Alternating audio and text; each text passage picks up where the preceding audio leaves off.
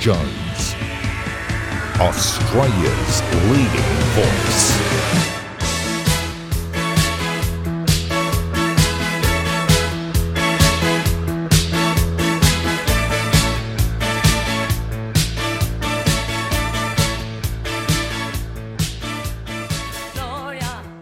Well, good evening again, and thank you for being with us on ADH TV. I am Alan Jones. For those of you viewing around the world, I must confess that I find times such as this very difficult from a broadcasting point of view.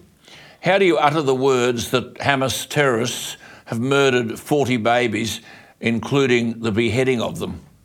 The bodies of young Israeli babies, including some with their heads cut off, have been found by Israeli Defence Force soldiers in southern Israel. The bodies were discovered amongst burnt-out houses, strewn furniture and torched cars. As I said last night, the barbarism and savagery was such that even tough soldiers were brought to tears and sought to comfort one another. We are not showing you those pictures, I can tell you. As a consequence, though, of this savagery, and these are savages, Israeli troops are now going house to house to retrieve civilian bodies in body bags. The Israeli Major General, Itav Veruf, said in a statement on Tuesday, "You see the babies, the mothers, the fathers in their bedrooms, in their protection rooms, and how the terrorists kill them. It's not a war," he said. "It's not a battlefield. It's a massacre. It's a terror activity. It is something I have never seen in my life," he said. "It is not something that should happen in our new history." Well, Israeli forces at least have regained control of villages from Hamas terrorists, which is why soldiers are finding decapitated bodies and families burnt alive. One of the victims included, as you know, a Sydney-born grandmother, Galit Carboni, 66 years of age, the first Australian confirmed to be killed in the massacre. There are 10,000 living Australians in Jerusalem or in Israel, and I know now that the government belatedly has arranged for flights for people out of Israel to come to Australia. But it's a rough scene over there. The death toll has surged, that's in Israel, beyond 1,000, and more deaths are expected. Israel says they've killed 1,500 terrorists in their counter-defences. The question, which I'll address shortly when I speak to the National Public Diplomacy Directorate representative in the office of Prime Minister Netanyahu. She is the most senior official in the Israeli Prime Minister's office, authorised to speak on behalf of him. I'm going to talk to her shortly. But Israelis are being held hostage in Gaza, and now Israel risks a bloodbath if it goes there into Gaza. Now, as I told you last night, Gaza is a densely populated land strip. It's about half the size of Canberra. It could see urban warfare, therefore, on an unparalleled scale. There's a population of a couple of million, densely populated. Hamas has baited the Israeli Defence Force to enter Gaza, where it has been warned, the Israelis have been warned that Hamas is prepared for catastrophic street-by-street fighting using up to 40,000 militants. It's said that Hamas over the years, and remember, the people who live there, they hate Hamas. Many of them are Palestinians. And they say they do nothing for us, they won't feed us, they won't do anything, because this is where their money is spent. Over the years, they've built up a network of tunnels, which enables them to move weapons and fighters around the strip. That's the Gaza Strip. And these tunnels, of course, are therefore unseen by Israeli drones that operate in the area. The Israeli Defence Force suspects that militants have an arsenal of weapons in reserve. The Gaza Strip is not even, as I said, half the size of Canberra, but it's got 2.3 million citizens, making it one of the most densely populated cities in the world. The Israeli Prime Minister Netanyahu has threatened to turn Gaza into a deserted island. The latest reports say that Israel has now secured the Gaza border and is evacuating nearby towns where reportedly the bodies of 1,500 Hamas terrorists have been recovered after days of gruelling battles. As I said, the death toll in Israel has surged above 1,000. Hamas don't care who they kill. They want to destroy Israel. Death toll 1,000. These are the worst attacks in Israel's 75-year history. I'll bring you an update of that later in the program when I speak to the representative from Prime Minister Netanyahu's office, and she is in Jerusalem. But closer to home, John Howard deserves great credit. He has stepped into the ring and called the Albanese government for what they are, lacking in leadership. Now, there were Hamas terrorists murdering people in Gaza, and Albanese and his acolytes, and to his shame, I'm sorry, the new Premier Chris Minns were completely spineless in the handling of this pro-Palestinian protesters, pro-Hamas protesters, who burnt an Israeli flag and chanted anti-Semitic slogans outside the Opera House. These pictures go around the world, and people are asking, what has Australia become? Tony Burke and Chris Bowen, two senior Australian ministers, failed full-throatedly to condemn local anti-Israel screamers and activists who led two rallies, culminating at the Opera House. Those pictures, disgraceful, celebrating the Hamas attacks. They were pro-Hamas, this mob. And this utterly incompetent police minister in New South Wales, Yasmin Catley, refused to apologise for police officers telling Sydney's Jewish community to avoid the Opera House. It wouldn't be safe. So an edict to the Jewish community when the same incompetent Labor leaders led an unauthorised protest. These are unauthorised, of 700 people march to the Opera House and throw flares on the steps. John Howard said, when 9/11 occurred, there was unanimity of response. I was in America, Kim Beazley was the leader of the Labor Party, and there wasn't a cigarette paper between us. He completely supported our position. Mr. Howard stated the obvious, quote, this should be the same. Mr. Albanese should make unequivocal statements, as should the Foreign Minister. Instead of that, there's pussyfooting and lukewarm condemnation. And then you've got the New South Wales Attorney General, this is John Howard speaking, Michael Daly, saying everyone should remain calm and stay at home. Mr. Howard said, how can you remain calm when demonstrators are invoking memories of the Holocaust? People remain calm in that, John Howard said. He said, I never thought we'd crumble to this. We need leadership from the top. We aren't getting that at the moment. John Howard, magnificent. He went on. You can have strong views. You can argue about the Middle East. But for people to invoke the memory of the most appalling crime in humanity, the extermination of 6 million Jews in gas chambers, is terrible. John Howard said, it is totally beyond the pale, as far as I'm concerned, to have people chanting those things. He said it's a catastrophic descent from civility that I never thought I'd see. He said there is no room for moral equivalence when you have people murdering babies. Well done, John Howard. We supposedly have a National Security Council comprising the nation's most senior ministers, intelligence and military chiefs, top diplomats. No meeting of the National Security Council has been called by Prime Minister Albanese on the Israel-Hamas conflict, despite 10,000 Australians are in a war-torn country, along with the potential hit to the global economy. No meeting of the National Security Council has been called, and none is scheduled. Beyond belief, this is Labor at its worst. Tony Burke, the Leader of the House, the boss of the Parliament beyond the Speaker, failed to directly condemn a preacher in his own electorate who said he was elated at the murder of Israelis. In Mr. Burke's own electorate in southwest Sydney, a rally took place where speakers described attacks on Israel as an act of courage and resistance. Mr. Burke silent. The Executive Council of Australian Jewry correctly and emphatically said that what took place at the Opera House and in Mr. Burke's electorate, quote, shows a complete lack of leadership when it is needed most. He said, quote, it cannot be that the loudest voices are those calling for Jews to be gassed, while the voices of moderation, peace and tolerance are entirely absent. He said Burke and his colleagues have much to answer for. And then there's Bowen, who failed to make any direct condemnation of Hamas or its supporters in Australia. Consider this. The Opera House, as you know, is one of the wonders of the world, synonymous with Australia. And there were pictures of Australians, allegedly Australians, chanting anti-Semitic attacks like F the Jews and gas the Jews, F Israel, and supporters of Hamas marching in the streets. Where is this police commissioner on over $500,000 a year? Few people even know a name. This is a major crisis for Chris Minns, the new Premier of New South Wales. Who allowed these people to march to the Opera House? Who authorised the Jewish community to be told that their safety couldn't be assured? It is not good enough for you, Premier Minns, who must surely be embarrassed by his commissioner and his police minister, for the Premier to say that, police made an operational decision. Hang on. We are not that stupid.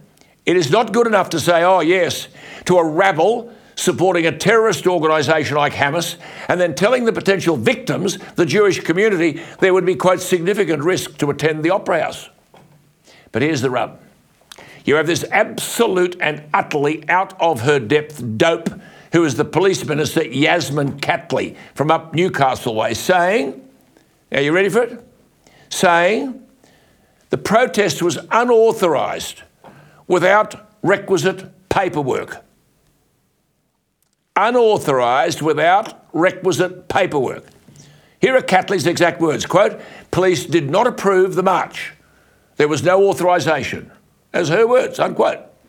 Well, what group of gutless individuals allowed the march to go ahead without authorisation?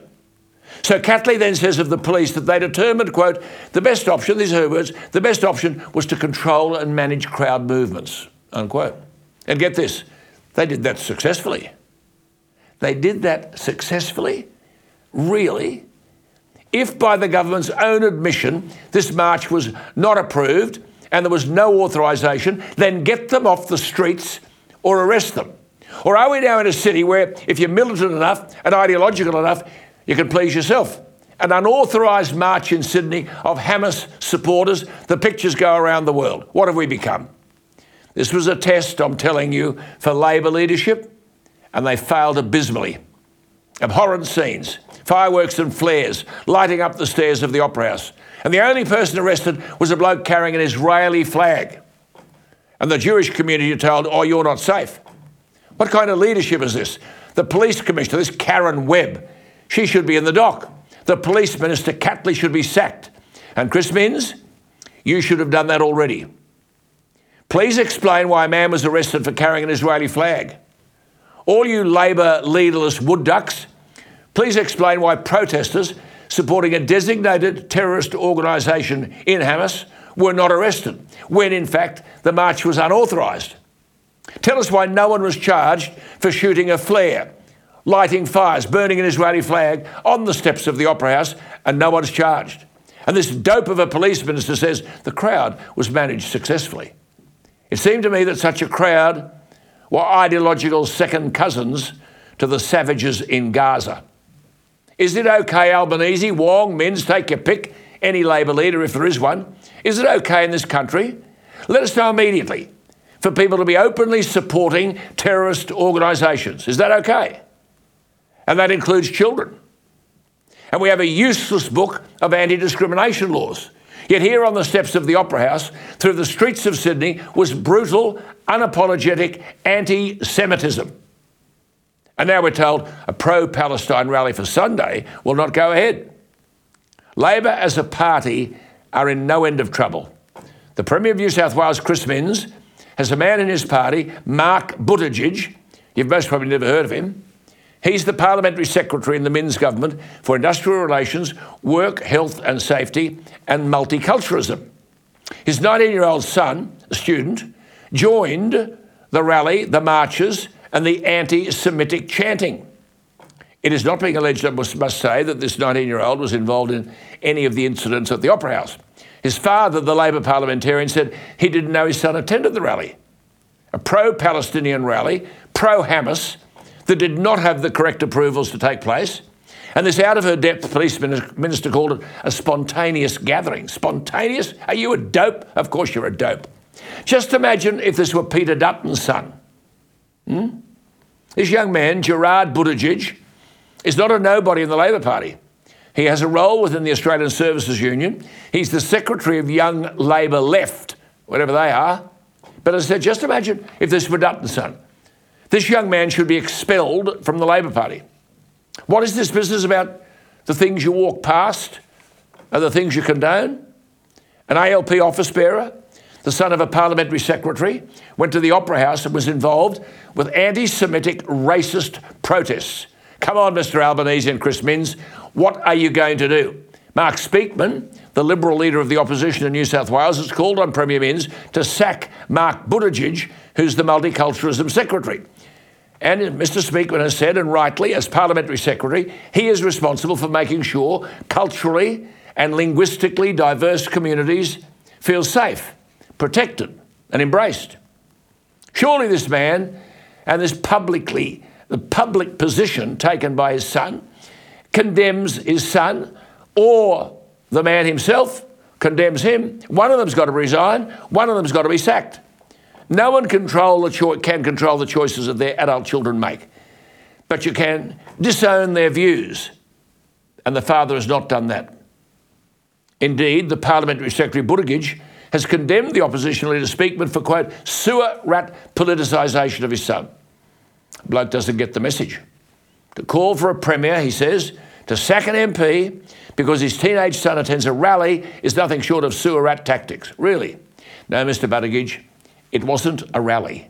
This was an anti-Semitic protest supporting a terrorist organisation called Hamas. Do some homework. And your son is an office bearer within the Labor Party.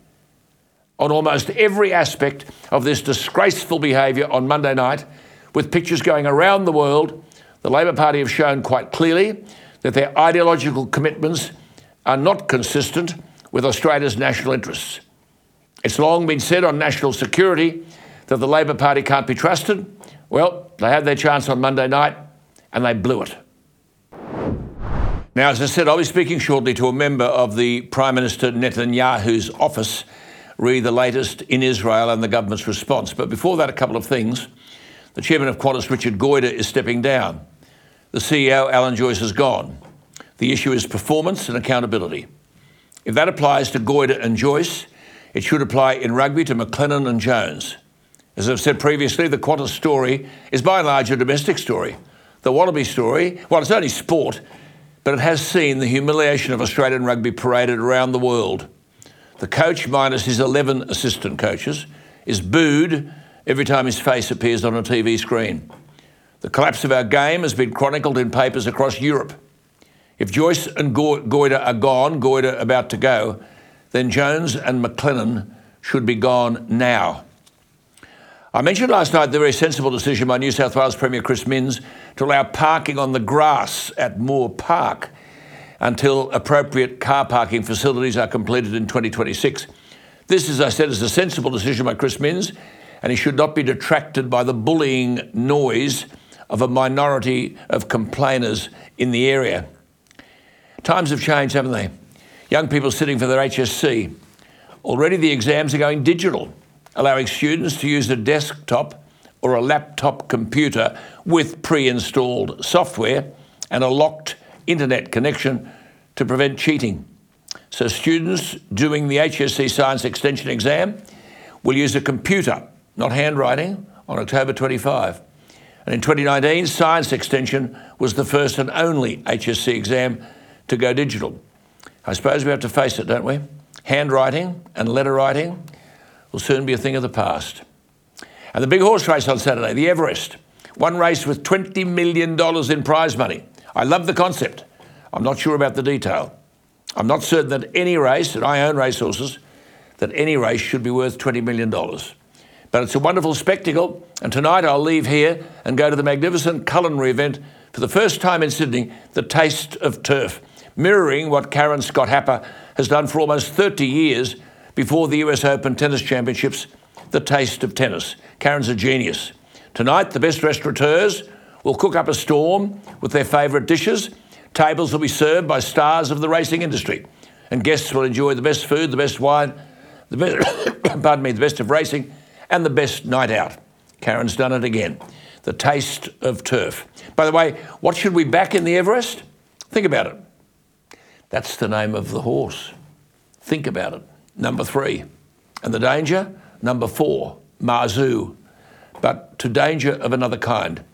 Prime Minister Albanese has found his way to Uluru. And it didn't take him long to criticise Peter Dutton, who's given active proof of why we don't need this so-called voice. As I said last night, we already have thousands of voices, but Peter Dutton pointed to the Aboriginal community in East Arnhem Land under the leadership of the late Galarrwuy Yunupingu as an example of what can be achieved without a voice. Said Peter Dutton. They've got a 90% attendance rate at school. They have a logging company.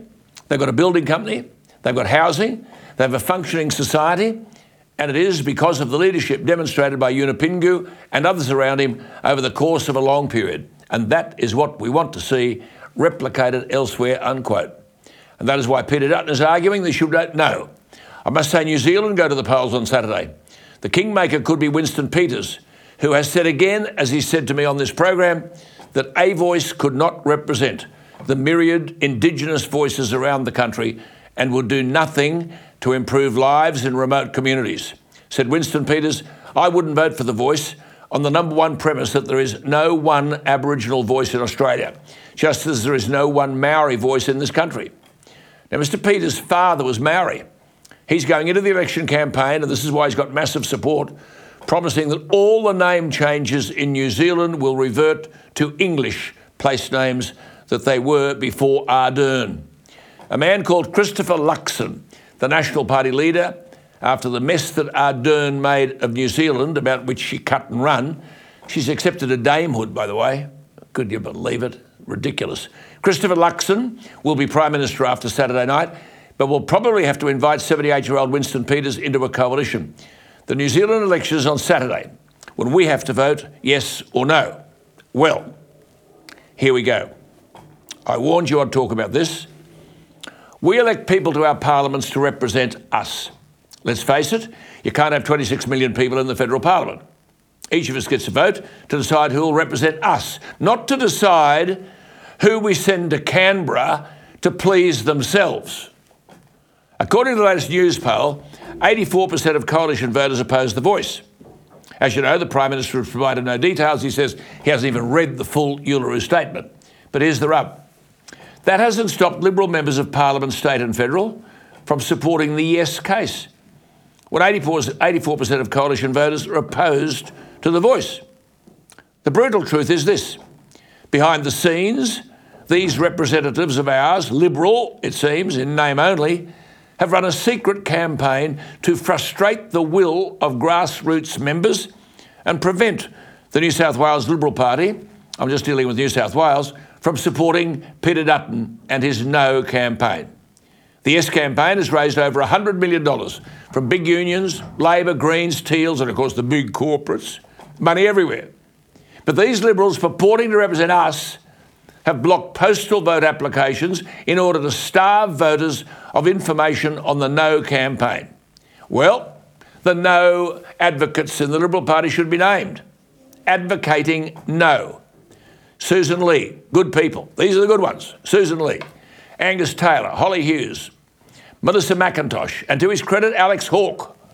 Indeed, Hawke, McIntosh and Senator Hughes are providing support for the No campaign on the ground. That's about it. That's about it. So, who the Liberal Party chooses for Parliament should matter, shouldn't it? Members should tell the Yes Liberals what they think of their decision to back Labor's divisive, risky and permanent voice. Remember these people at the next pre-selection. Andrew Bragg publicly supports the Yes campaign. He faces pre-selection for the Senate next year. Julian Leeser, the safe seat of Berowra, self-described as a constitutional conservative, resigned from the Shadow Ministry to support the Yes case. James Wallace is the Vice President of the Liberal Party, a factional protege of Matt Keane, and demands the New South Wales division stay neutral on the voice. Felicity Wilson, the state member for North Shore, publicly supports the Yes case and has campaigned with Zali Steggall and Labor MPs on the issue. James Griffin, the state member for Manly, attacks Labor for being too pro-coal, publicly supports the Yes case. Matt Keane, likewise, state member for Hornsby, attacks Labor for being too pro-coal and publicly supports the Yes case. Remember, he actually told young people voting to ignore their parents. Natalie Ward, Deputy Leader of the Liberal Party, member of the Upper House, refuses to disclose her position on the voice, which means she won't publicly support No. Jackie Munro, a member of the New South Wales Legislative Council, she got there this year without a pre-selection by a margin of 1 vote, publicly supports the yes case. Maria Kovacic. Now remember, she quit as state president to run for the Senate. She refused to disclose her position on The Voice until after the pre-selection, when she publicly endorsed the concept of The Voice.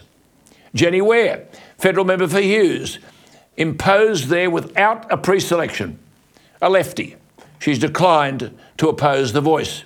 Mark Speakman, leader of the New South Wales opposition, publicly supports the yes case.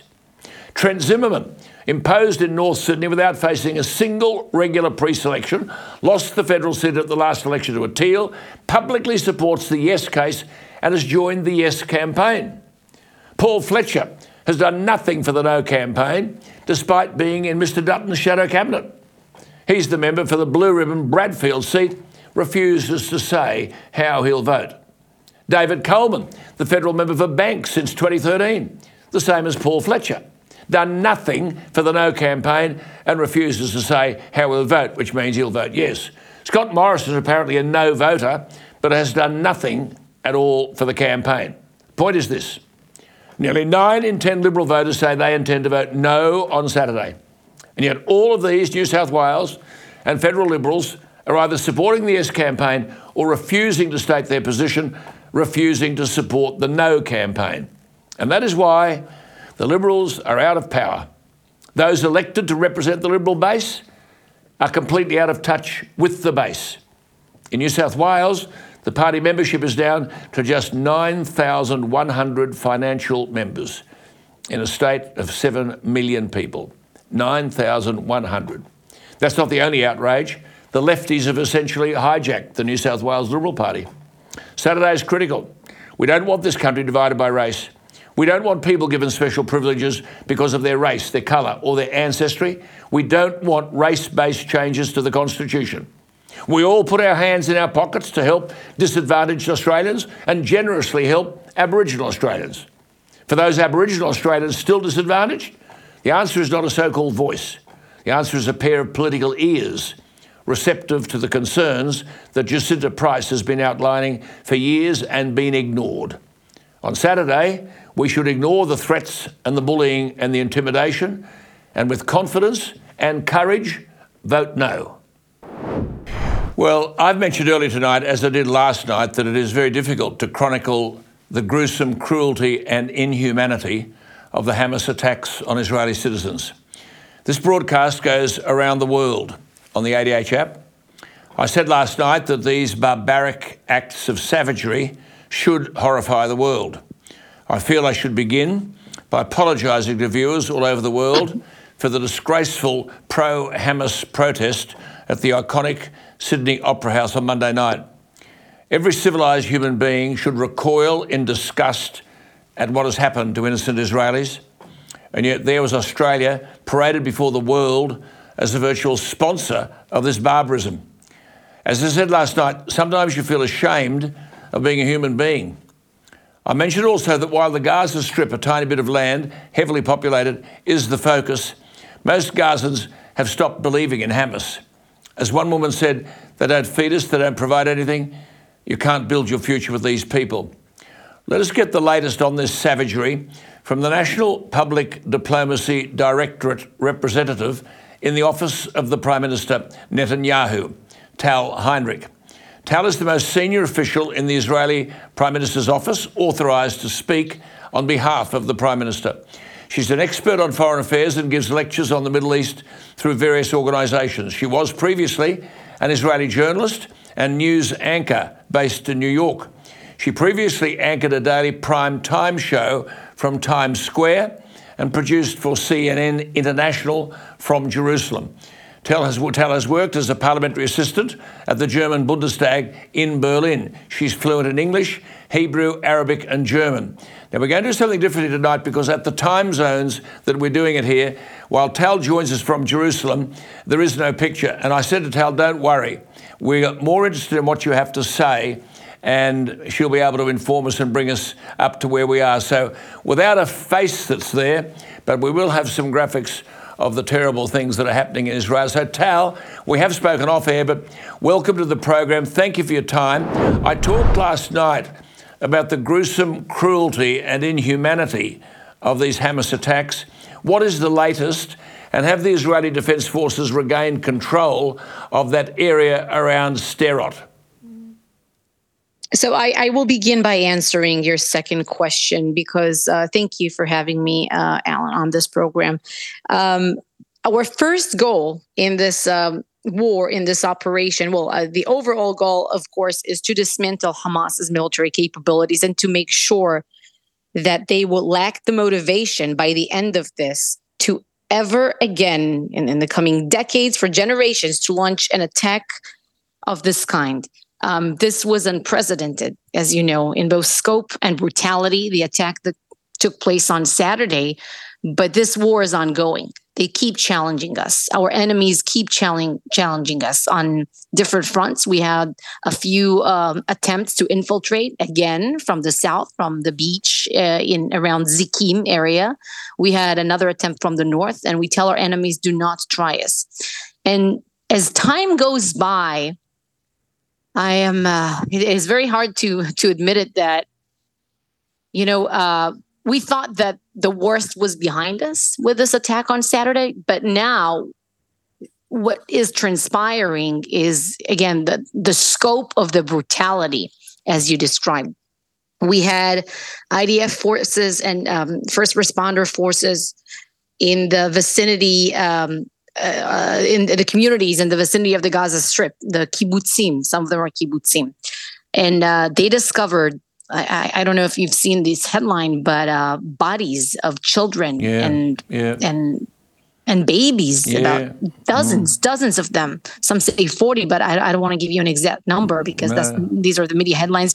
Again, some beheaded. It's not. Some beheaded. Some beheaded, and also in one of the kibbutzim, you had bodies of babies. This is how they described it to me, tied-handed, and also shot in their heads. It's unbelievable. This kind of it's inexplicable. This is savagery.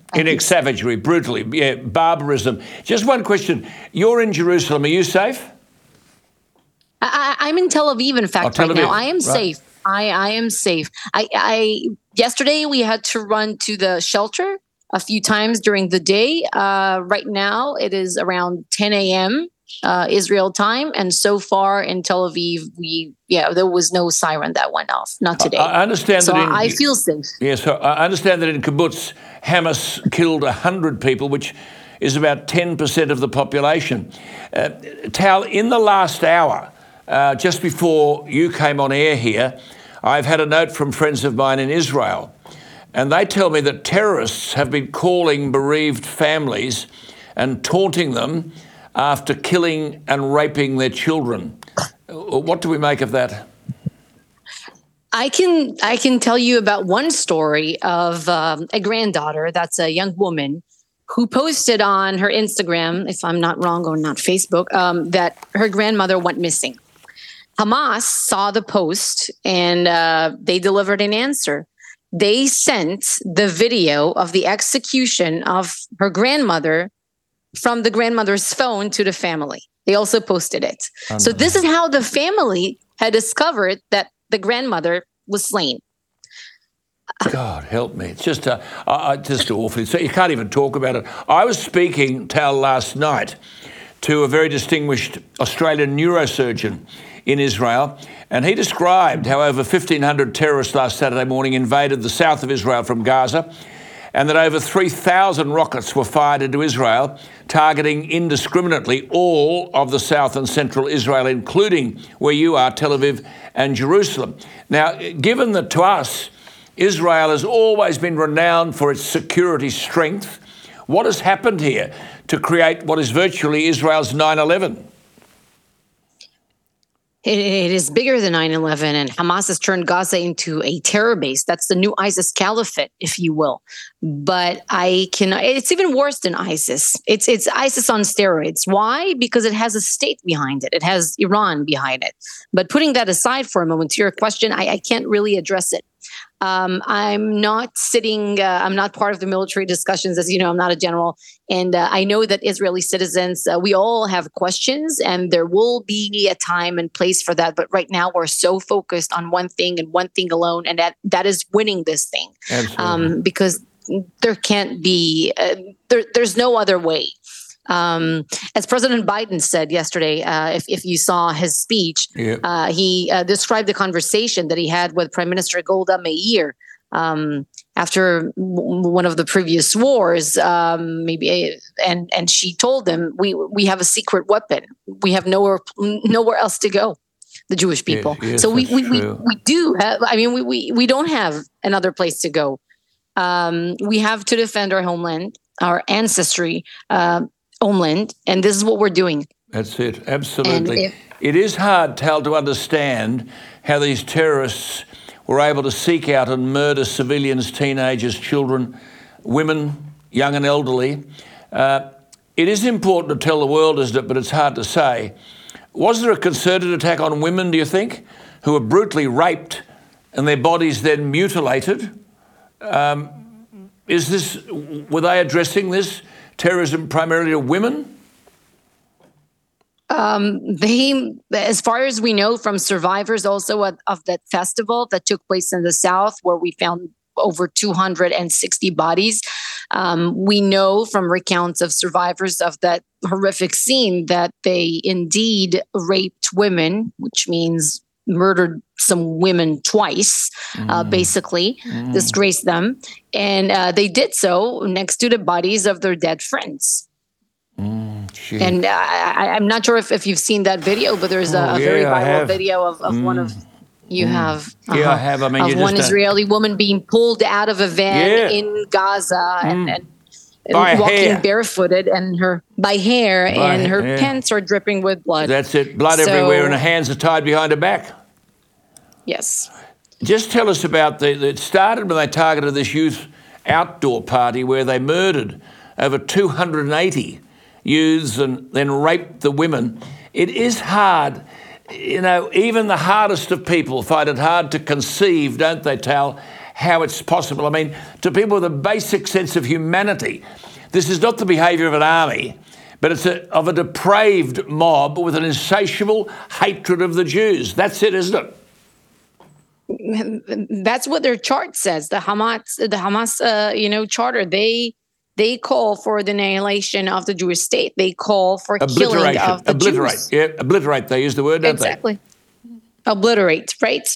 How do you address this? How do you address this? How do you address this hatred and this determination to obliterate over and over again?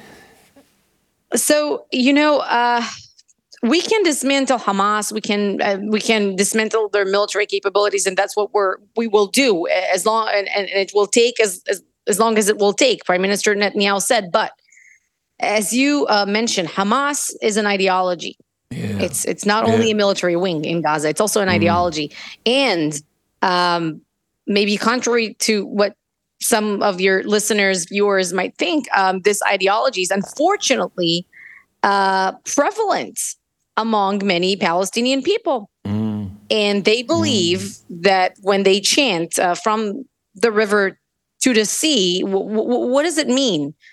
They chant from the river to the sea, which means from the Jordan River to the Mediterranean Sea. They want to have a Jewish free of Jews territory between the river and the sea. Right. I mean, my neurosurgeon correspondent last night texted me that we had quite a bit of correspondence. He said these were the scenes that Jews witnessed and experienced during the Nazi savagery of the Holocaust.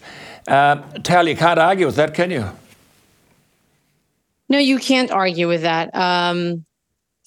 It's being Jewish, I don't like speaking about the Holocaust in comparison to any other thing on this planet. But but yes, but I mean, also that they kidnapped the Holocaust survivors into the Gaza Strip, which is despicable. What did a Holocaust survivor do to them? What? A grandmother that they murdered, a baby. 40 babies, more than 40 babies. This is really unbelievable. And the state of Israel with the support of so many people around the world, will do what has to be done. We will make sure that by the end of this, on that, what has to be done? You see, I ask all the time, if I take sort of Myanmar, for example, where is the United Nations here? What's the purpose of the United Nations, for goodness sake? Well, we know that that's a good answer. The UN, that was a good answer. The UN usually has its own bias against Israel, but we really, really, really hope. That is not new. We hope that, right now we are receiving a lot of support from around the world. We hope that this support will continue not only when Israelis are the victims, but also when we come out as victorious from this conflict. And that is a point that we would like to make, because this is going to take time. And unfortunately, there will be certain byproducts of war. As you know, we are warning Palestinian civilians. We're calling on them to evacuate from these neighborhoods, from these buildings where Hamas militants, terrorists are operating from. And they know where these buildings are, where these neighborhoods are. We're calling on them to move out of these areas. They know, we know that they know. But Hamas, by the way, they're aiming to use them as human shields. This is what they always do. They're calling on them not to evacuate from the areas where we tell them to move out of. And have the rockets continued to enter Israel, not only from Gaza, but from Lebanon, as you said earlier, controlled by that fanatical anti-Jewish and anti-West Hezbollah, funded by Iran? What's the state of play at the moment as you're speaking to me? So yesterday there was, I know that Israeli residents in the north, they had to shelter in as well. We are on high alert there on the northern front as well. We are on high alert around Judea and Samaria. And we hope that, our enemies will not try us on other fronts, because we are ready. We're ready for them too. We have recruited more reinforcements, our reserve forces, and we are. President Biden also said this yesterday. Do not, in his words, he directly told the enemies of Israel on different fronts, do not, simply do not. So this is also what we say. And they're trying to challenge us. They have been a couple attempts also to infiltrate from Lebanon and so on. And we are ready for whatever will occur. We were surprised. It's no secret by Saturday's brutal attack. But now we are wide awake and very alert.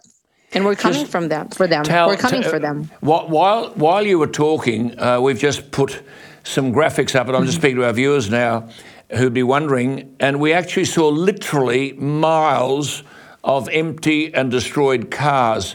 And this is what happened, isn't it? This mob just came in and they just shot people, killed people through the cars and set them on fire. Frightening pictures.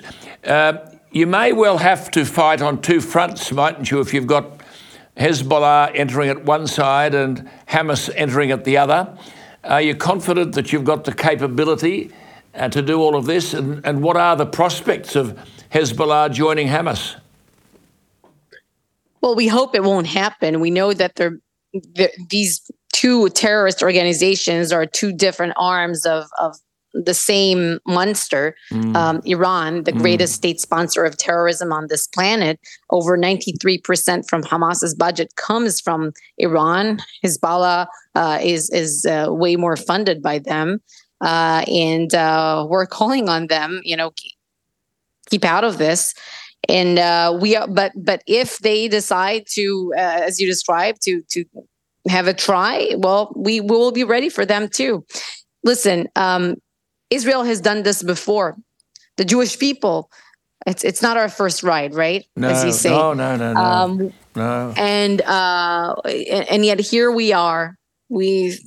Despite everything that we've endured throughout our history, as Prime Minister Netanyahu said in his speech, The Jews were once stateless. They were defenseless, but not anymore. We have a state to defend. Absolutely. We have nowhere else to go, Wonderful. and this is what we'll do. Brilliant. Just repeating that Hamas charter out there, 1988 calls for Islam to obliterate Israel. Obliterate Israel. Just on this business about, therefore, Hamas winning that parliamentary election in 2006, and then in 2007 they violently seized, as I was telling our viewers last night, the control of the Gaza Strip from an internationally recognised Palestinian Authority. Given that Hamas is an offshoot of the Muslim Brotherhood, which has been described as the world's incubator of modern Islamic terrorism, and given that Israel has long had the motive and the means to end Hamas rule, do you think it was a mistake, therefore, for Israel to accept the Hamas takeover? Well, we didn't really accept it. We disengaged from Gaza in 2005. Yeah. At that point, Gaza, there was talk about Gaza as the new Singapore of the Middle East. So much money was pouring in, also from Arab states. Some of these states are now partners of Israel, allies in the region. The Abraham Accords with the UAE, with Bahrain. It is not coincidental that we see this, by the way, unfolding as the Arab world is moving towards peace with Israel. We were just on the brink of a diplomatic breakthrough with Saudi Arabia, if you're following these headlines. So this is, of course, not something that Iran wants to see. It's not something that Hamas or Hezbollah want to see. So it's not coincidental that they're doing what they're doing right now. But again, to your question, Hamas, when we disengaged from Gaza, there was this question mark of, what will happen from this territory when Israel is no longer there, no longer controls this area. And this is what happened. And I think you got your answer there, because this is what will happen if Israel will leave other territories as well. Absolutely, absolutely. Just explain this, because I'm sure our viewers don't understand this, viewers around the world, because the IDF and the Defence Force have come in to stabilise the situation in the south around Gaza. Am I correct in saying that the Defence Force is a 90% volunteer organisation, comprising 18 to 22-year-old men and women and reservists? Am I right in saying that? I'm not so sure about the percentages, not right now, also during wartime. But yes, the IDF, we have mandatory service. When someone turns 18, if it's a woman, so usually the mandatory service is for about 2 years. That's the period, and for men it's 3 years. And yes, and most of the force is of reservists. So the only reason I asked that, Tal, more than 300,000. Yeah, the reason I made that point, Tal, is that therefore, in the wake of all of this, there are many Israeli families who would have children and grandchildren and close family members involved in this conflict. Oh, 100%. 100%. Everyone in the country right now either knows a soldier or everyone either was a soldier, knows a soldier, or a reservist who's in the front lines or helping in the national effort. And unfortunately, it's a small country, right? Everyone knows someone who was either killed, injured, abducted into Gaza. So it's everyone is in it. Everyone is in it, and we're all united. We're all united by the military. We're all united by the leadership of the country, and our resolve is here. There's no despair in the country right now. Yes, we're in deep mourning, but there's no despair. We know that we must come out of this with our hand on top. Fantastic. And I think the world needs to understand that the Hamas threat is one thing, but this, as Tal said, Hezbollah has 180,000 missiles supplied by Iran and aimed at Israel, and they may have to counter that. Tal, I say again to those watching around the world, it is a bit rich to ask Israel to show restraint when their citizens are indiscriminately murdered. But for the world to see the disgraceful pro-Hamas protesters outside our Opera House, I say this to you, and I apologise again, condemning the Jewish people, and our police force saying to Jewish families, well, don't come into the city, we can't guarantee your safety. So I say to people around the world who've seen these pictures, this is not Australia. It is, of course, an Australia with wall-to-wall Labor governments, and they've taken far too long to decide whose side they're on. But the bulk of Australians, Tal, I want you to know, are outraged at the savagery that Israelis have had to endure at the hands of these acknowledged terrorists. So before you go, I'm really grateful for your insights, but how uncertain, as to where you're talking to me tonight, how uncertain is the future? The future is certain. The Jewish people will prevail. The state of Israel will prevail. We are resilient, and we will win our enemies. Brilliant. Just brilliant. That neurosurgeon said to me last night in a note, Tal, we know the lessons of history over the past 2,000 years, including what is in living memory, the price we pay if there is no Israel. And he rightly said, we're fighting for our survival. It's fantastic. I love the optimism of you in the face of it all, and I just want you to know that there are people all over the world who are on your side. I hope we can talk again, and I hope things continue to improve. The Prime Minister and everybody has the support of decent, civilised Australians and people around the world. So thank you for your time tonight. Thank you for these important words, and we will definitely speak again on this program. I'm at your service. We will All indeed. right. Thank you, Tal. That's Tal Heinrich, the National Public Diplomacy Directorate representative in the office of Prime Minister Netanyahu.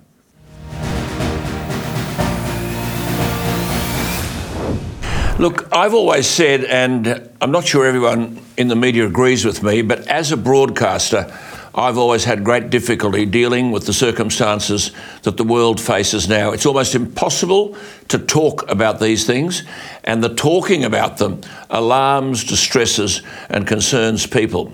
The focus, of course, on the Middle East.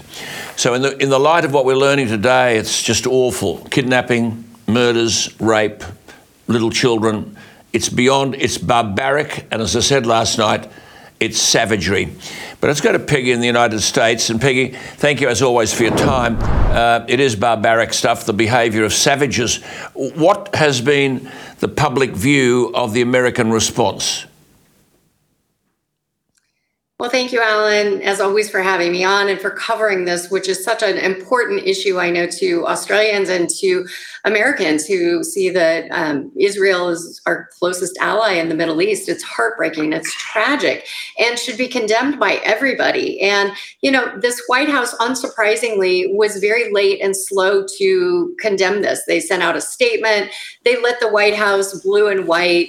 But, you know, he came out today, 2 days late. Biden gave a statement saying he stands with Israel, which we appreciate. But beyond that, there wasn't a great strength and resolve. And this is what happens when you see the world through the lens of academia and think tanks.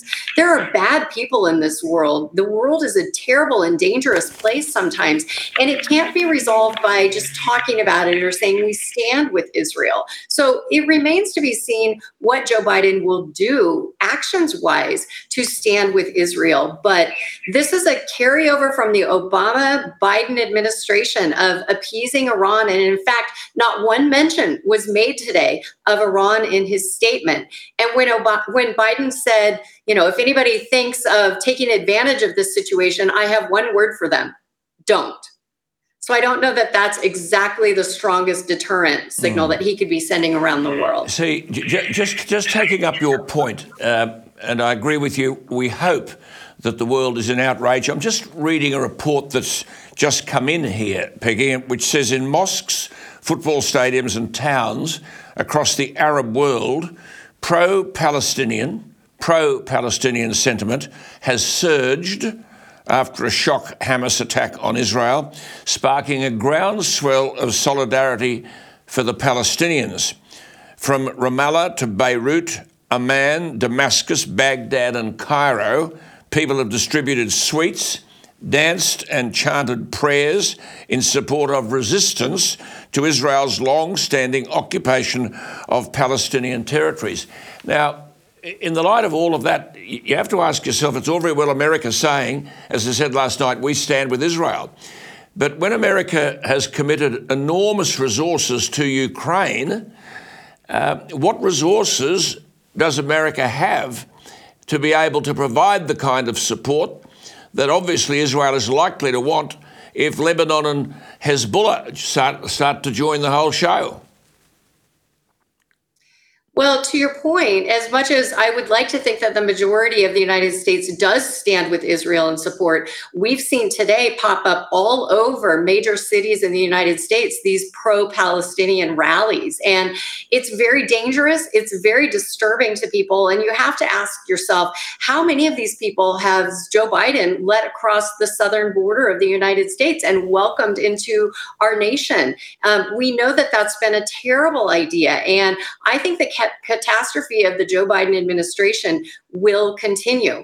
Now, to your other question about the resources that we have, I do take great comfort in the fact that I don't think we know everything that we are supplying Israel with and supporting them with.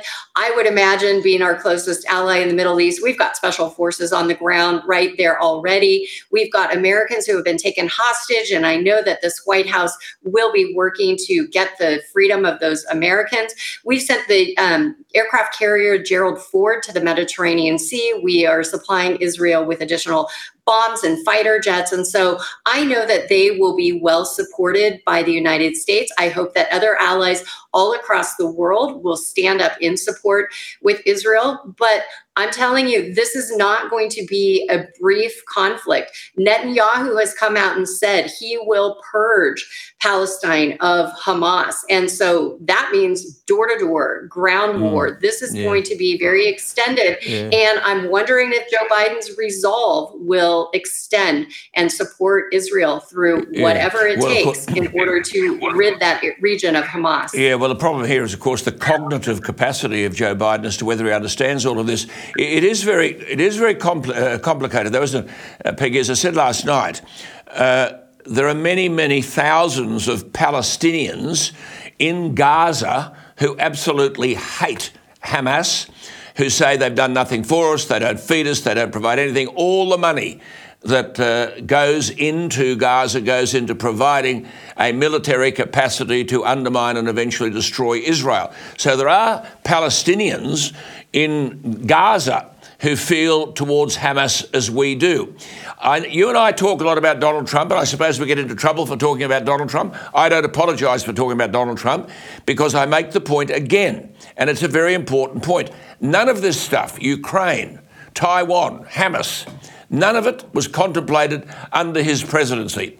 Now, what weight, Peggy, therefore, do you give to the Trump argument that the $6 billion released, that's nearly $10 billion in our money, in oil funds, released to Iran in exchange for prisoner release? Donald Trump says that has increased the aggression of Hamas. He said, I will not be at all surprised if part of the tremendous wealth that they just accumulated went into securing this level of aggression. They didn't have that level of aggression with me. I'd be interested in your comments, Peggy. Well, I think there are a lot of people who agree with him. And of course, the Biden administration has not yet directly connected those dots and has not wanted to blame Iran for being involved in this at all. And in fact, Secretary Blinken said, well, we could refreeze those assets if we wanted to. And the question remains then, why aren't you going to do this? But back to Donald Trump, it just goes to show what strength coming out of the United States White House means to the world. We have a vacuum of power right now and weakness on the world stage led by Joe Biden. And so whether it's Afghanistan, whether it's Ukraine, whether it's Israel now, we see that weakness is creating disaster all over the world, and we can point all those fingers back to Joe Biden. Donald Trump was a strong leader. People feared him. He got peace through strength, not just military strength, but economic strength. And that's really where I worry about the depths of America to support. I know we have the greatest fighting force in the world, but do we have the economics on our side during Biden's terrible economic policies to support a long protracted war with Israel? I should just repeat what I said last night in relation to that money, and I do think it's splitting straws, because the money technically was not US taxpayer dollars, but Iranian money that had been frozen under US penalties. Peggy, what argument is being ventilated that by the Biden administration, I'll come back to the point that I made before, and indeed this is us as well, it's not just the Biden administration, all allied governments, and that is especially ours, and I've argued this about Australia, that in the face of the Ukraine war, we haven't ramped up the industrial production of ammunition and weapons. So if the Western arsenal has been gravely depleted when, as I said last night, China, Iran and North Korea have not fired a single shot, does the West stand weak in the face of this dreadful challenge in the Middle East? Well, we're definitely weaker under Joe Biden and trying to fight many fires on many fronts. Most of these fires are ones that Joe Biden himself started. And actually, there's reports coming out that perhaps some of the weaponry that's being used against Israel came from Afghanistan, that Joe Biden left behind in Afghanistan. And so we just have to wonder how much more will the world have to endure? We cannot get rid of this president and his administration fast enough. America is suffering, and we see the world is suffering as well under his absolute failure of leadership. He's made the world a less safe place. Our allies can't trust us, and our enemies certainly don't fear us. Just one other thing. I mean, I made this point, and I'd make it to you again. Has there been any discussion in America that if we are, the allies, Americans allies, are fighting on two fronts, Ukraine and the Middle East, does China sit back and say, this is the time to take Taiwan? There's no capacity about the enemy to oppose us. Well, we certainly haven't given them any pause to consider doing anything else. You know, under Joe Biden, the world has taken the enemies of America and of the West have taken advantage of that weakness. And we can't get somebody like Donald Trump back in the White House quickly enough, because this all comes down to not American capacity, but it comes down to American leadership. And Joe Biden, this is one more test that he is failing. He's failing to call out Iran. He's failing to call out the fact that China and Russia would love to see America and Israel decline, not only in their relationship, but in their strength. And so we know they're sitting on the sidelines, and there's nothing that's happening right now that will give them pause for moving forward. Absolutely. Just a quick one. Where are we on McCarthy and the speakership? Who will the Republicans choose to replace him? Is that any closer to being resolved? It is. In fact, the Republicans met back on Capitol Hill today, and they're having a speakers forum, basically, where they're going to hear from the different people who have said that they would seek the speakership. I anticipate that it will be Jim Jordan, who is the head of the Foreign Affairs the House Foreign Intelligence Committee. And his main probably rival would be Steve Scalise, who's the former whip on the Republican side. He's also great. I think both are widely respected across the Republicans, the caucus. But I think that since Steve Scalise right now is battling blood cancer, there's a concern that he may not have the strength of the stamina, even though he's widely regarded by the House conference. I think it'll wind up being Jim Jordan. Jim Jordan. We hopefully will have a vote within the next day or two. America and the world is waiting on this because the House cannot conduct business until there's a speaker, and we need them to convene and to be unified now more than ever. Yeah, this Jordan is a very, very good man. Jim Jordan, a very good man. Yeah. Peggy, just another issue here. Where are we with Robert F. Kennedy Jr.? This is a big story, I think. The nephew of the assassinated President JFK, the son of the assassinated Robert Kennedy, when Robert Kennedy was campaigning for the presidency, he's now ditched the party of his family, the Democrats. And he says he'll try to plot a path to the White House as an independent. Now, in the last 24 hours, Robert Fitzgerald Kennedy Jr.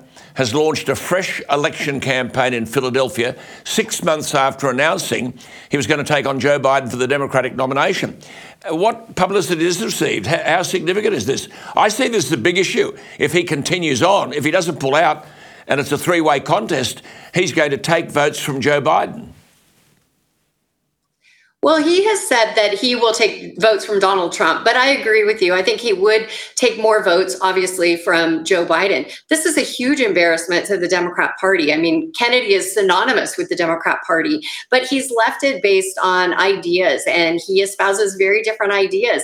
Now, we still have a two-party system, so I don't think he has a pathway to victory, but he certainly has a pathway to being a spoiler. And we're hopeful that if he's a spoiler, he spoils things for Joe Biden Biden, although, there's a lot of people who say they will never vote for Donald Trump. And so maybe they would give him a look because they're certainly not going to vote for Joe Biden. So Yeah. I think he should be seriously considered, but more as a spoiler, not as somebody who can win this election. Yeah, just for our viewers, of course, Caroline Kennedy is the American ambassador here in Australia, and her son Jack has spoken against Robert Kennedy's presidential bid, calling it a vanity project. I'm not sure that kind of criticism has any cut through, but Kennedy says that America deserves an alternative to the two-party system, and that 3/4 of Americans believe that President Biden is too old to govern, and that President Trump faces civil and criminal trials. Peggy, the third candidate does change the dynamics of a presidential election, does it not?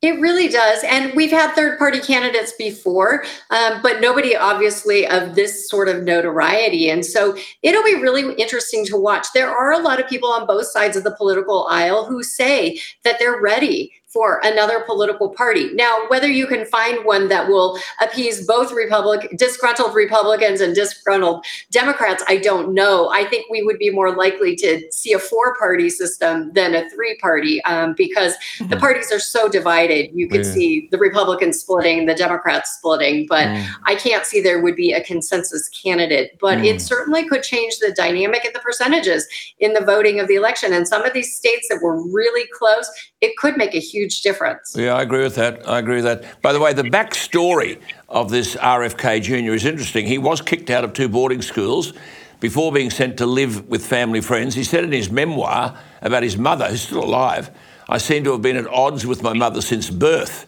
He admitted to having had a rebellious nature and suffering from drug addiction after his father's death. But at the age of 42, and those of you who've heard him speak, it's very difficult to listen. That's the great sadness about this fellow, whether he's a good or bad candidate. He sometimes says things that are worth hearing, but at 42, he was diagnosed with spasmodic dysphonia, which is a vocal disorder with no known cause.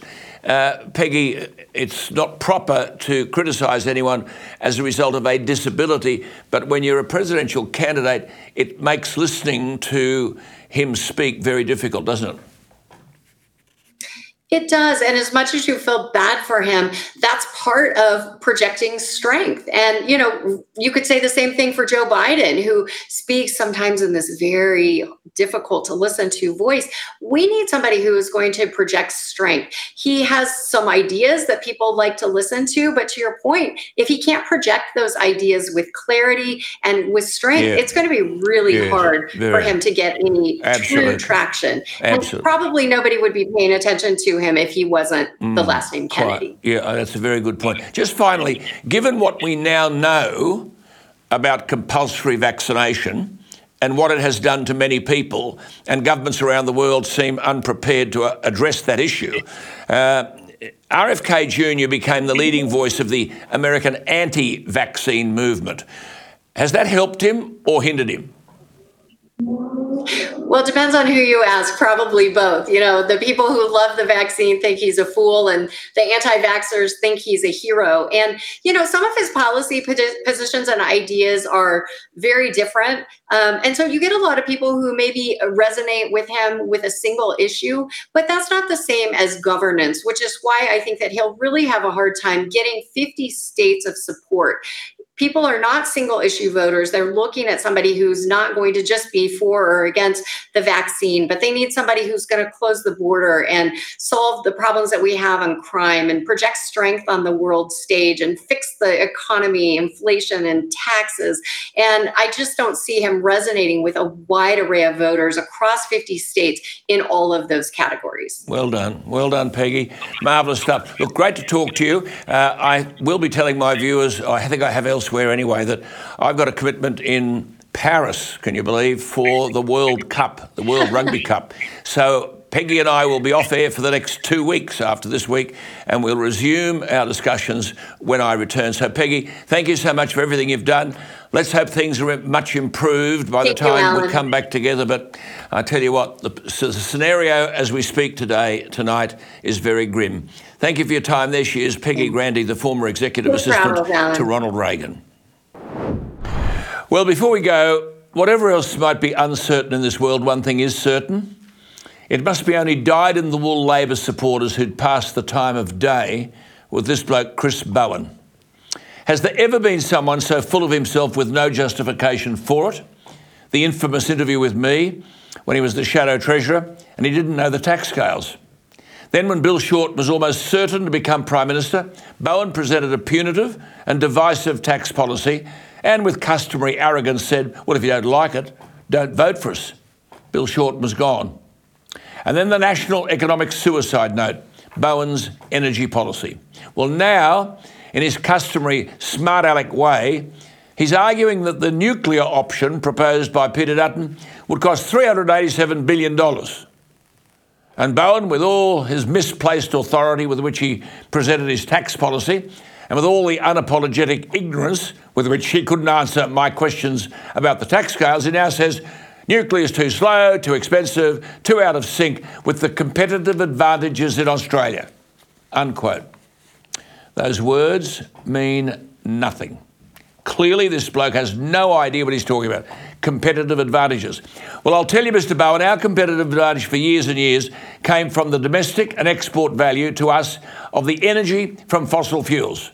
A veritable energy powerhouse. One of the richest resource countries in the world. That's us. Bowen now wants all that competitive advantage dismantled for renewable energy, which will never do the job. And while Peter Dutton should openly be saying what the majority of voters want to hear, that renewables can't do the job, we should not be shutting down coal-fired power stations, and we should use uranium for our nuclear energy instead of exporting it so that others can have cheap, clean energy. But of course, Bowen presumably knows more than the Westinghouse Senior Vice President. Now, of course, Bowen has no business experience at all. I think he's some little lawyer in the suburbs signing conveyancing, getting people to buy a home, wouldn't he? Anyway, the Westinghouse Senior Vice President, Rita Barron-Wall, who's the former Assistant Secretary for Nuclear Energy at the US Department of Energy, has said Bowen's figures on a $387 billion cost of nuclear energy are, quote, incorrect and misleading. Don't you love this? She said, quote, I only have 3 engineering degrees and that maths doesn't make sense to me. She said Westinghouse's own small modular reactor cost about $1.58 billion for a 300 megawatt facility. She said factoring in additional costs for transmission upgrades, nuclear power could be a significant contributor to supporting renewables for far less than $387 billion. Bowen, wrong again. What's new? Another politician completely out of his depth. But we are to blame, aren't we? How the hell do we elect such an arrogant dope to have such a significant control over our economic well-being? Would you employ him? Would you? But the bloke's on $300,000 a year. Look, that's it from me tonight. This is my last program for a couple of weeks. I have a commitment in Paris for the Rugby World Cup. I will be back on November 7. Behave yourselves while I'm away and stay with us. We'll have a guest presenter. No clues from me. Just join us next Tuesday night. Thank you for being with us on ADH. You can hear tonight's program on your podcast app from 6 a.m. tomorrow. Just search Alan Jones. And to all the members of the Jewish families who are listening to this broadcast wherever you are around the world, keep your chins up. The civilised and decent world is on your side. You're watching ADH. I'm Alan Jones. Good night.